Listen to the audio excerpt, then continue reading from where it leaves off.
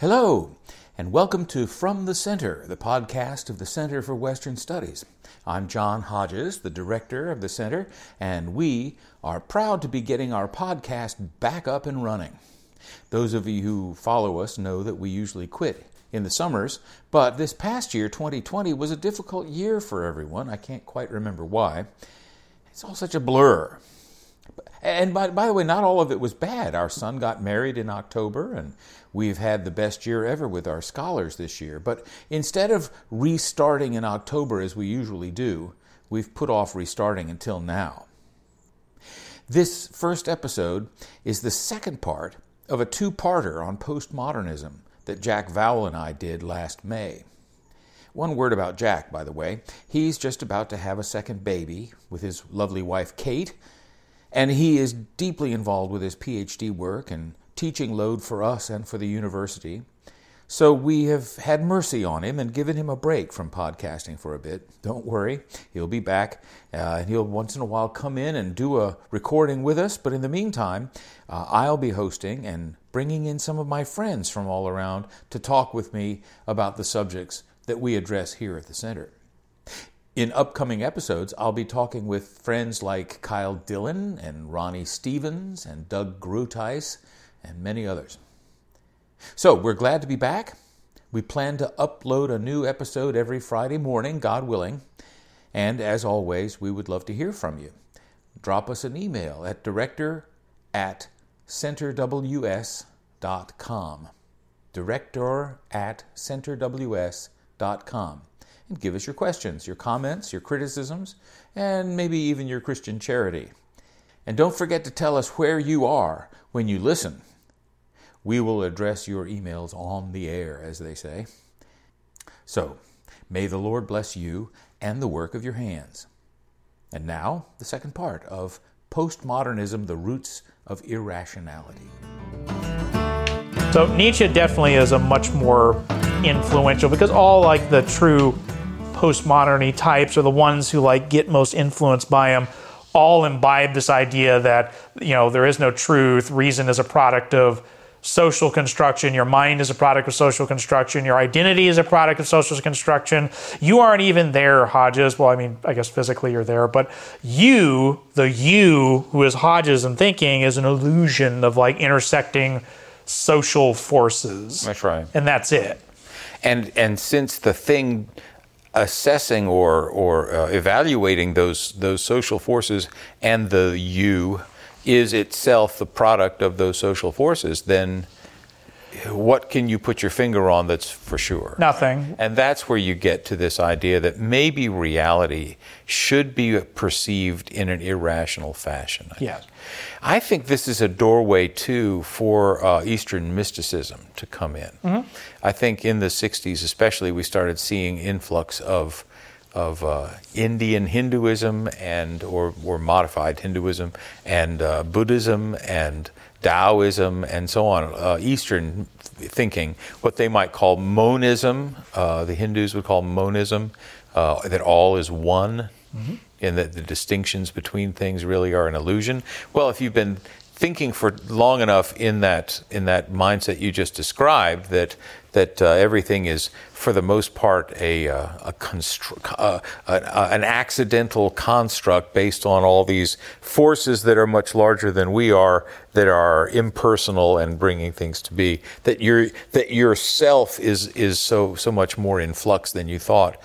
Then when somebody comes along and says, well, yeah, the whole notion you have of the physical world with its distinctions between chair and table and rug and floor and you is an illusion. It's all Maya, they would say. It's all illusory. That sounds rather attractive. Oh, that's kind of what I've been thinking, that maybe everything is in flux like that. And of course the Eastern mindset then takes hold, because in a sense we've given up a hold on this idea, this very, very what they would call Western idea, that there is such a thing as transcendent truth, either by understood by way of revelation and reason together, like we might call the pre-modern, or by way of reason by itself that you might call the modern or the rationalist that we've been talking about. Now we come to the point where we're saying, I doubt that sort of thing really is going to get me where I need to go. This idea that the East brings into the mix might very well be the explanation. And really all I need to do is meditate in order to see the truth that everything is one, and the distinctions I've been trying to make between right and wrong, left and right, black and white, all those things, maybe those things actually are illusions. Yeah, there is, and I can't go into the weeds on it in this podcast, but there is a kind of nothingness at the heart of things in a purely postmodern view of things. And some, what I mean by that is that, all the sort of, so what's a thing reason does, all right? It distinguishes, it makes distinctions, it categorizes, it analyzes, it defines, it makes categories and distinctions and sets up all these separations between things. That's right. It's not necessarily hard separations all the time. You recognize that everything is ultimately integrated into some kind of whole, which is, curious. Like, why is it that there's so many and yet oneness at the same time? It's almost like the fundamental principle of existence needs to somehow have unity and yet diversity simultaneously. What a concept. I wish there was some sort of philosophical or theological system that had the idea that the ultimate principle was like one and many at the same time. Yeah. But anyway. But that'll never happen. But anyway,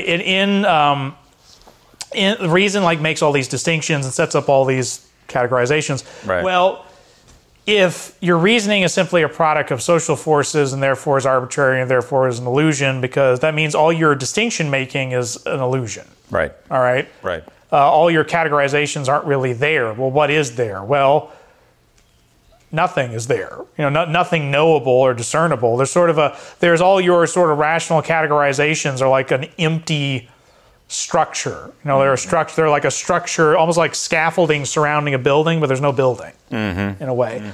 And so at the core, there's a sort of indefinable, indescribable nothing that's just sort of there. Wibbly wobbly, timey wimey. Yeah, that type of thing, right? And so that's an open door for a kind of revelry and absurdism kind of thing. Yep. Where people just sort of, well, if nothing means anything and anything can mean everything, then let's just, let's not be serious about things. Let's just be, nothing is sacred, nothing matters. Let's just revel in our sort of, our emancipation from meaning, right? Let's just revel in that, in pure absurdity. Yes. Or it can open you up to a kind of Eastern mysticism, Buddhist or Hinduish, especially like Buddhist, like the nothingness at the heart of things. The Zen Buddhist approach is not even oneness, is it? It's an emptiness it's a nihil, a zero at the center. Yeah. There's an emptiness, of absence of all things. But I think one of the Western approaches to this, because it's not really, you hear about Hollywood stars embracing Hinduism or something, Buddhism especially. And what often, if you kind of scratch the surface, it's some sort of westernized hodgepodge of Buddhist ideas. Not actual, no self-respecting Buddhist would buy it, you know what I mean? But that's what they say they're embracing this sort of this thing. But it just emancipates them from any kind of Western reasonable, rational, and moral thought. And that's very attractive, I think, on the surface. But what they really are after is just playing now, and this is what I think. There's an element of play in postmodernism, that where for a moment you think, "Hey, I'm free of all those distinctions.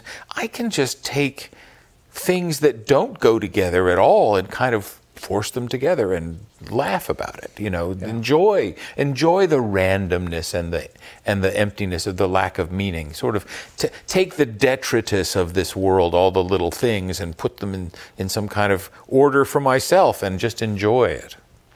I remember seeing a painting where there was a trout and a bust of Homer, and they just put them together. And there was no explanation. There's no connection really between them. It's just there's a I don't know if statue is the right word, but some sort of physical art at the Brooks Museum here in Memphis in their like contemporary section. That's a purely postmodern piece of art. I mean, it's just a pastiche statuary pastiche, I guess, of different physical objects all sort of pasted together to make one big object. And one thing that's on there is this very Greco-Roman looking bust of someone's head. Right. And it's very nice. It's very classically done and all that. And right down below it is a cheese grater. That's right. Maybe a bicycle wheel and a broom or something. I forget all the pieces that are in there, but all sorts of random pieces like that. Cheese grater. And it's like in there you see the entire sort of postmodern attitude of the sort of all distinctions we make between these things, from high classical art to like a throwaway Walmart item, are illusionary and nonsensical. They really are just, both equal. That's the important thing, that they're equal in weight. Right. They're equal in meaning. They're equal in meaninglessness. Right. Because the shape doesn't make a shape of anything. Right. And there's not even it's not even a shape around anything. It's just sort of empty. It's just sort of an emptiness. So Marx tried to be a rational humanist, but his Marxism could be used as an irrational anti-humanism, even though more traditional Marxists hate it when anything like that happens. Nietzsche is definitely granddaddy of postmodern thought and a lot of postmodern thinkers. I mentioned Foucault earlier. Foucault considered Nietzsche his master in a lot of ways. But Nietzschean, all claims to reason, all claims to truth are illusory, and we're to transcend the human. Right? So there's the anti-rationalism, anti-humanism. Freud, the third horseman in the suspicion apocalypse, is, I don't know, sometimes I feel like it's simple on his end, but deceptively simple, because Freud definitely would not have seen himself as an anti-rationalist. No. Okay? No. He has the Marx thing of what he's doing is scientific. Right. All right? Good old Fraser, who's a Freudian. And he's I'm a man of science, which always bugged me, because I'm what exactly are you observing in hypothesis? Oh, the human mind? Can you weigh the mind? I didn't think so. Anyway. And can you weigh the dreams? Yeah, can you weigh the dreams? That's what Freud was really big on. And you can't even have direct observation of the dreams. So how can you... Anyway, the point is Freud had the pretense to being scientific. Right? So he definitely wouldn't have considered himself anti-rationalist. And I don't think he considered himself anti-humanist either, because, the whole... Okay, so from Marx we get Marxism, from Nietzsche we get Nietzsche, really. And from Freud, we get psychoanalysis. Right. All right. And sort of the slapdash armchair version of this is that the assumption is there's your conscious life and your subconscious life. The conscious life is all the manifest content of your consciousness, basically. All right. Which means that this is all the parts of yourself and the thoughts and the actions that you allow into the open air. Okay, you let people see it. Meanwhile, the subconscious is usually some kind of roiling ocean of all the latent content, stuff you kind of have repressed or kind of kept down for whatever reason. You were told it was bad, or you were shamed, or just whatever. You pushed all those things down. For a psychoanalyst, neuroses and psychological problems are usually a result of something repressed in your subconscious kind of exploding out into your conscious in some way, kind of rupturing into it. Little quirks or little neuroses that you have, or emotional issues that you don't understand why the presence of that one person just puts you into absolute you don't know why. Everywhere else you're perfectly tempered and calm, but just hearing that one word puts you into twitches and stuff. You don't know why. Something like that. It was because there's something in the latent content of your subconscious that's trying to manifest itself. And of course, the place where the subconscious tries to manifest itself is in dreams, where it uses all the stuff of your conscious life to try and construct some sort of symbolic representation of itself. So for the psychoanalyst, you're trying to study people's dreams to try and figure out what the heck is wrong with you, right? Basically. Right. That's the very slapdash version of it. I apologize to anyone out there who is a real Freudian. Although I don't know who is a real Freudian anymore anyway. Marx's scientific pretense was debunked because his economic ideas just don't, they're not taken seriously anymore. Freud, he's taken seriously as this founder of psychoanalysis, and his kind of terms and ideas are still there. but a lot of his methodology and practices aren't. I don't think anybody does the like dream analysis thing anymore. Right. I don't think the Oedipus complex is really taken as he took it. All right. So he's respected, but I don't know exactly who calls themselves a true Freudian anymore. There have been a lot of psychological schools since then. Yeah. So his presence is, kind of disputed as well. But psychoanalysis comes along, and the rationalist side of it is that it's scientific. See the quotation marks I'm making with my hands. The humanist side of it is it's trying to help people be more themselves, be free. There's this assumption that whatever's going on in the subconscious, your conscious mind needs to recognize it, be able to name it, and then that's how you deal with it and can integrate it back into yourself. But there's this sense that the conscious mind is what matters. Right. All right. Like the subconscious is very important, but it's integrating it back into your conscious self that matters and making it all fit together. That makes sense. So there's this sense of we're trying to emancipate people from their own selves. And the rationalist aspect of it is that they're trying to make sense of it, right? Because it's making sense of it in some kind of ordered way. Whereas what we're calling postmodernism is the rejection of the notion that that reality is knowable that way. I mean, it's the very system that we're rejecting in some ways. But yeah, so what are you saying is the seed of Freudianism in postmodernism? The seed of Freudianism is that by psychoanalysis setting up that you're bifurcated, that there's this conscious self, but then there's a subconscious self, and this subconscious self has this strong effect on your conscious self. That's another way of saying, people notice in the 20th century, that's another way of saying that reason isn't this, it's not the transcendental subject that's outside and can observe from the God's eye view. No, your reason, your conscious reason, is the product of forces that you don't understand, right? You're unconscious. So reason itself is okay. I was thinking you were going to say that reason was located in the conscious self, and that understanding, bringing that unconscious self, subconscious self into the light of reason would be progress. It would. But the seed they get from like Freud's perspective, it would. But the seeds that get planted and get picked up is this idea that your reason is not king. What's king is your unconscious. I see. Your unconscious is the thing that directly influences your reason. The Frankfurt School picked this up. I keep mentioning them. What makes the Frankfurt School unique is they did something that prior to them was thought to be impossible, and that is merging Marx and Freud. And the reason why Marx and Freud were thought you can't merge them together is because Marxism saw psychoanalysis as positing something outside of the material in some way. The unconscious is this thing that is really difficult, it's kind of murky, and you can't really get at it. And it's something, they can't allow for stuff like that. Okay, the idea that you could have an unconscious life that's actually influencing your reason, well, that could get in the way of the revolution. All right, that could get in the way of our scientific analysis of class conflict or something like that. So they didn't like it. But Frankfurt School comes along and weds the two together by saying that the bourgeois order of capitalism is influencing and controlling people because they've and here's a fancy word for you, sublimated the sort of bourgeois way of thinking that it's an unconscious control on their lives.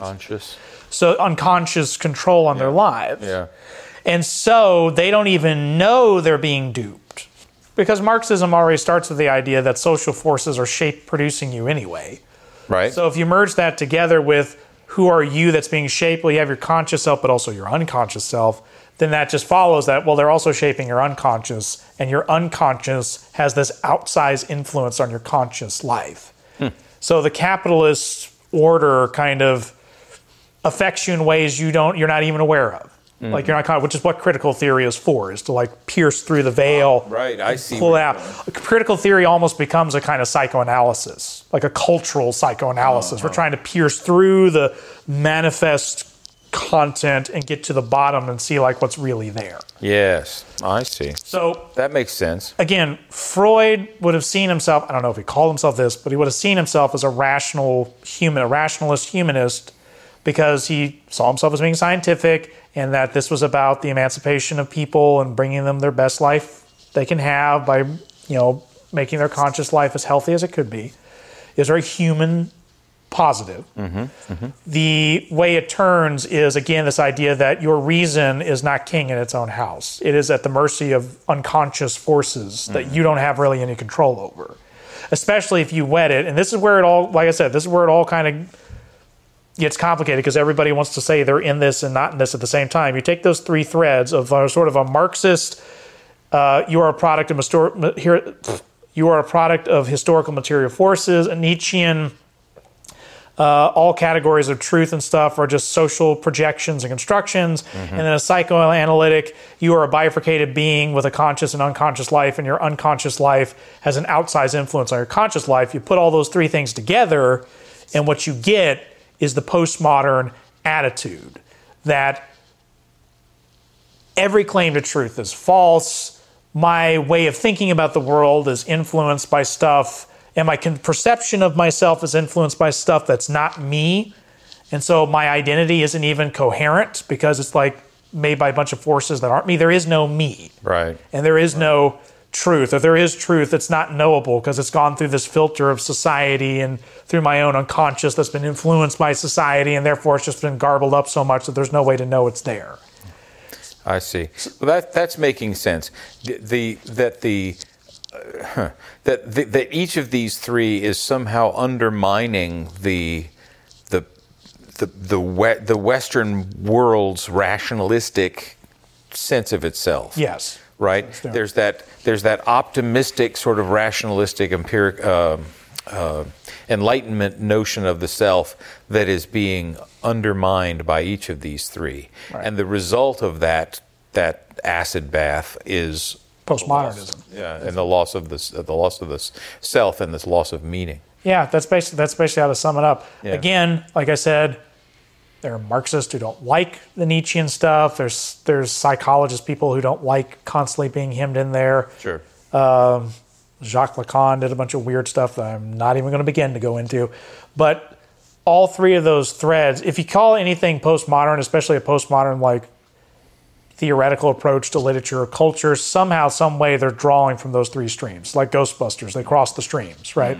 It's like they're drawing from bits and pieces from those three streams and sort of putting together this general mood of cynicism and pessimism and irony. We've talked about that before. Irony about things where you stand at a detached distance and act like you're...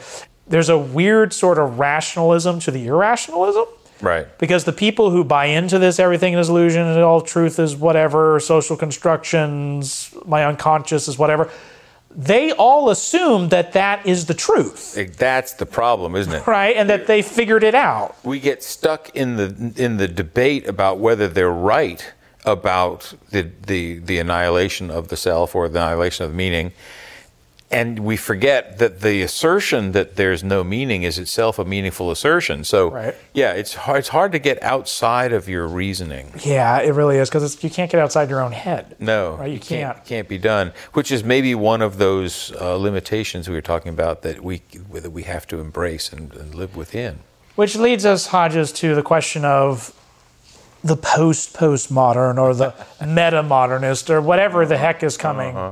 Well, before we get into that, let me make a point that I was trying to make with the students the other day. Yeah. And that is that the key, it seems to me that there are three ways of looking here. There's this, for lack of a better term, if we're going to use modernism as a term, and I'm not convinced that that's the term we should use.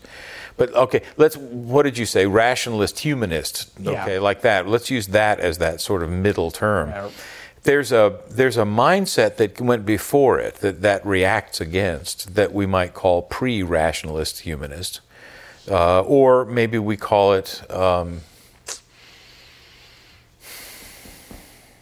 theism, maybe. Sure. Because it's this recognition that there's a mixture, that reality is actually visible and invisible. There are two parts, and that the invisible part can't be known apart from being revealed to us by the one who made it.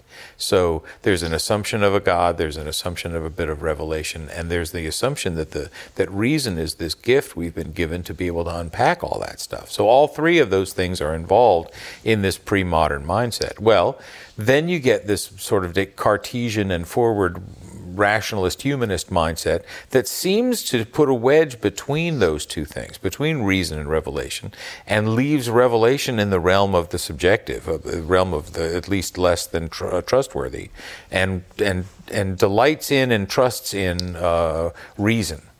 We get to the end of that period and we start seeing these seeds that you're talking about in Marx and Freud in particular, where they are still thinking in the old rationalist humanist way, but the extent of their thinking is going to be streams that you say cross with Nietzsche, and then create something irrational. Mm-hmm. But then there's a sort of pre-rationalist humanist thing. There's a rationalist humanist mindset, and then there's this thing that's happening in the most recent, say, the last 40 years of the 20th century, that makes rational claims that reason isn't trustworthy. Right. So there's that kind of irrationalness to it. And if they embrace the Eastern mindset, then they dismiss the core of Western thinking, which is the law of non-contradiction. Right. And this is how postmodernism is still just modernism. By extension, yeah. Because I said you could call it an irrationalist anti-humanism, and then I said, but it's really kind of a rationalist, irrationalist anti-humanism. Mm-hmm.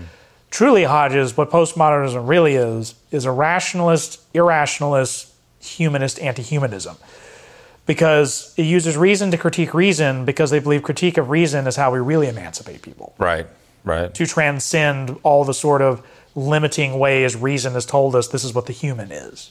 Yes. So there's still this idea of like emancipating it's back to Francis Schaeffer's Escape from Reason, right? This is how we find the real meaningful world, the real human world is outside of reason, and whatever outside of there defines the human. It may define it in a way that's we've never defined it before, and maybe even in past generations defined it as inhuman.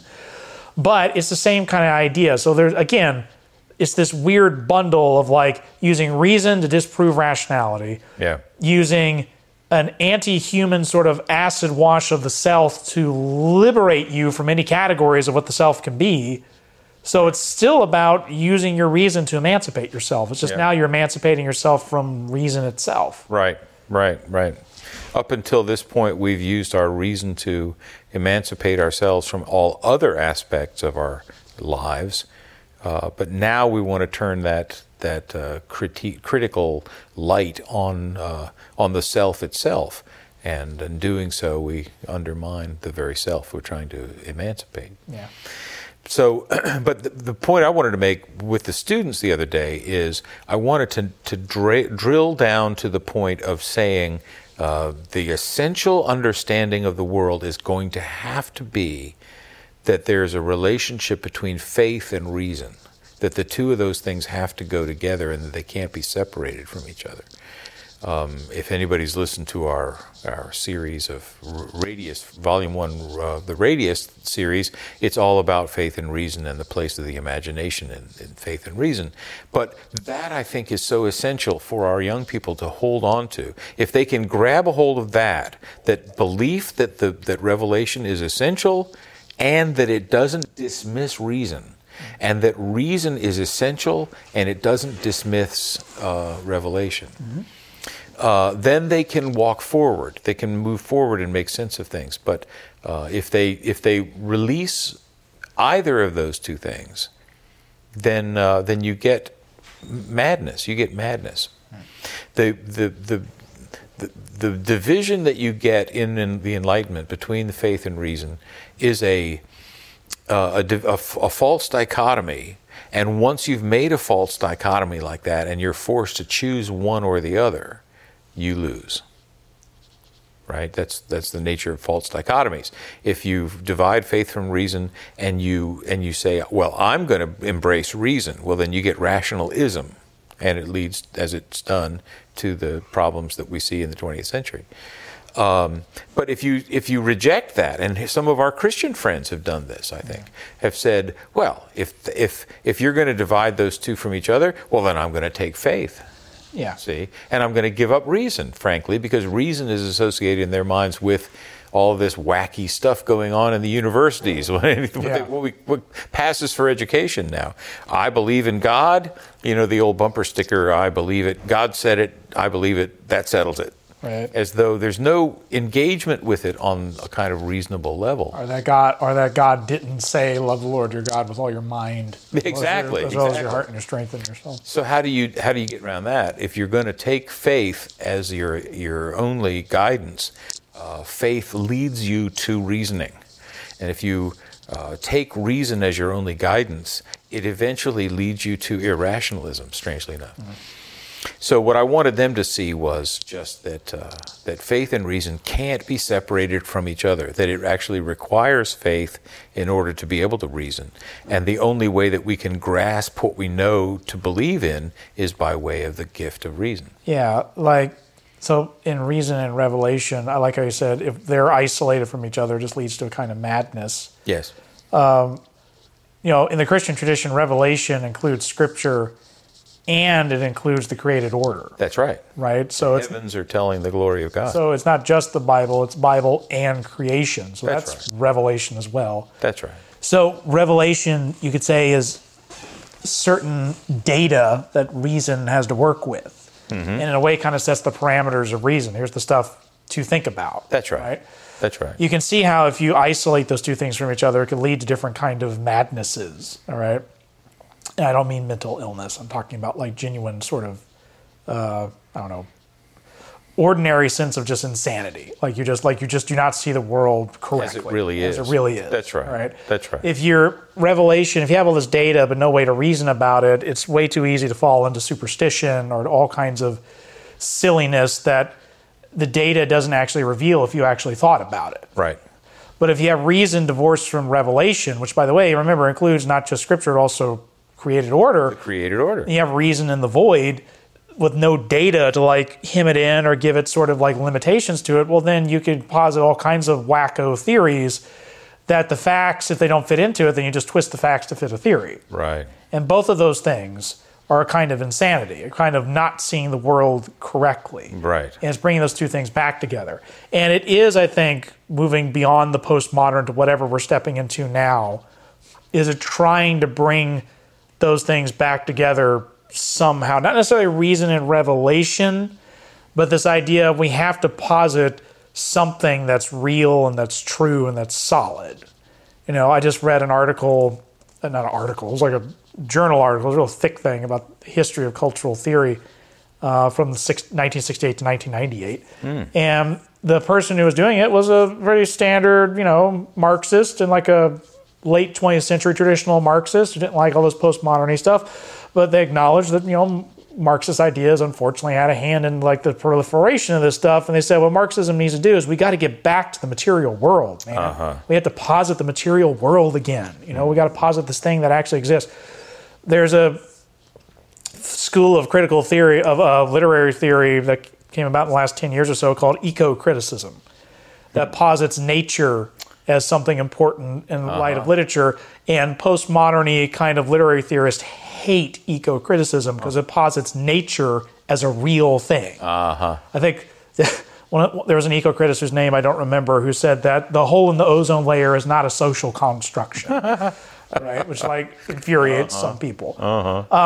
So what I told the kids as a way of wrapping it up is that what they're stepping into is sort of the after postmodernism. Whether the name is, people are trying to find names. Quite frankly, I don't think we find names till after we've already gone through it. Right. Whatever it is, I said, as far as I can tell, and this is me kind of speculating, but it's based on some years of observation, that world is going to be marked by two things. Okay, I said there's two things: sincerity and fanaticism. All right? They're both kind of linked together, but one is clearly more positive and the other one's more negative. The sincerity thing is this idea that it's going to be okay and even cool-ish to believe in things again. Mm-hmm. To assert that things matter, that no, there is a truth, and that's going to start coming back. We've talked about this before, I think, when we talked about the new sincerity. Sincerity on our podcast. Right, so I won't rehash it. People can go back and listen to that podcast episode if they want to, but it's that idea. It's like, it's okay to believe in love again, or it's okay to believe that truth matters. Yeah. It's okay to believe that again. If you're sincere about something, then that's actually not a mark against you, right? It's actually maybe a mark for you, right? So there's a great opportunity there because people are going to be more willing to hear substantive remarks. And if there's any sort of postmodernist cynicism left, it's more of a cynicism towards insubstantial or ungrounded sincerity, right? If your sincerity has substance behind it, well, then there's a bigger chance people will perk up and listen. Yeah. All right? So there's a great opportunity there. But the negative side of it is what I guess called fanaticism, all right? Which is to say that the reason people are like imbibing sincerity again and like real ideas again is because under sort of the postmodern umbrella for the last, I don't know, like for about 20 or 30 years of it or so, and the backwash of it we've had for the last 10 years or so, people are starved for meaning. They are starved, especially when postmodernism kind of vacates all meaning, and then all that's left is just sort of your consumerist world where you go to job and you get money so you can like buy stuff, and it's just empty. Like that emptiness only really feels like emptiness all of a sudden. And so people are starved for meaning. And just like, if people who are starved for food will probably eat anything, people who are starved for meaning will believe anything. And it's no surprise to me that the phenomenon of like the lone shooter, lone gunman, lone terrorist thing, rather than like whole surging armies, these individuals, mostly young men, but there's been women. I think this one of the San Bernardino shooters or people involved with it was a woman. Right. But these young people are even middle-aged people who can get isolated and, so to speak, radicalized, right, into anything from Islamic fundamentalist jihadism to alt-right ethno-nationalism to whatever the heck incel stuff is. Yeah. To just, I don't even know what the Las Vegas shooter was doing. Nobody knows yet. Nobody even knows to this day. Maybe just sort of a nothingness or who knows why. But it's no surprise to me that this phenomena, not just of like active shooters and stuff, but active shooters who have manifestos, right? This idea, that doesn't surprise me at all, that people will be so starved for meaning and an identity that is informed by that meaning that they'll cling to anything. So, and not just cling to it, but to take it on as it eclipses everything, right? Yeah. They take on a particular thing. This is how fanaticism works. Right. You latch onto something that you think has meaning, and then you allow it to interpret everything else around it, and you see the whole world through it. And that's how a fanatic works. It's no surprise to me that not just the active shooter stuff, active shooters with manifestos stuff, but it's no surprise to me about the last 10 years or so, the rise of like activism on campuses. Like, why are all these kids so obsessed with just screaming at people that they're like the great evil or something? Why? I mean, we, in evangelical conservative Christian culture, we bemoan all that stuff and get really jazzed up about it. But have you ever asked why? Yeah. Like, what the heck is so enthralling or enchanting or inspiring about that stuff? And what's missing in the kids' lives that they just when you say take it hook, line, and sinker, I mean, they swallow the whole thing. Right. So much so that they can't afford to have a word said against it. Yeah. It would rock their entire world if they even questioned or allowed someone near them to question the embrace that they've made of this fanaticism. After the postmodern acid bath, people are slowly, this is not like a switch was turned on necessarily, but slowly the transition is out of the acid bath, so to speak, out of that cynicism and sort of whatever, and back into we need to believe something. Yeah. But it's an open field, which means, they could find the truth, or they could take any snake oil salesman that comes along their path. Well, it's an interesting time to be alive, isn't it? To be able to speak into that world where there's such a need for meaning now. Well, I guess we better wrap up. Do you have a recommendation? Do you have something? I just read this book recently. I'm going to recommend Michael Polanyi's The Tacit Dimension. Excellent. I read through that. It's a short book. how to put it this way. It's a thick, short book. Yeah. Like, I put it that way. By short, I mean it's maybe 90 pages. Like the version you can find is like 90 pages. Mm-hmm. And it's in 3 sections, and he's a thick writer because he's dealing with really heady ideas, but he's also at the same time pretty clear. Like he paces out what he's doing. Michael Polanyi was a scientist. He was like a physicist and a chemist, I think. I think he double majored. Don't quote me on that. I know he double majored in something, and one of them was chemistry. I don't know what the other one was. Mm-hmm. But he was a brilliant guy, and he was a Christian. Mm-hmm. And he was worried about science. He doesn't put it exactly this way, but science getting detached from that sort of unity of reason and faith. And his whole idea of the tacit dimension is that all knowledge begins when you attend from somewhere to something. You always start somewhere. You have to start somewhere. You don't start in a vacuum. You have something that you are already trusting in. And that trusting in is actually how you think in the first place, how you can even begin to think. So you have to have a place to start from. If you're going to recommend Tacit Dimension, let me recommend another Polanyi book, which is called Personal Knowledge. Oof. And that's a wonderful book about this idea of, well, at least it starts out with this idea about objectivity. What do we mean by objectivity? And it gives you a whole new understanding of the objective-subjective description. We recommend these things because for the future, you can't just be reactionary to these forces. You have to have, especially if you're stepping into this sincerity, fanaticism matrix that I think is growing bigger. That's good. You can't just simply react to things. You have to have your substantive alternative to them. Right. You have to be able to say, here's why Christ is different and better than all those other options out there. And you have to be able to articulate that substantively, because that's what people are looking for, is substance. Exactly right. Very good. All right. Okay. My voice is about shot, so we'll call it right there. This has been From the Center, and we'll see you guys next time. Thanks for listening.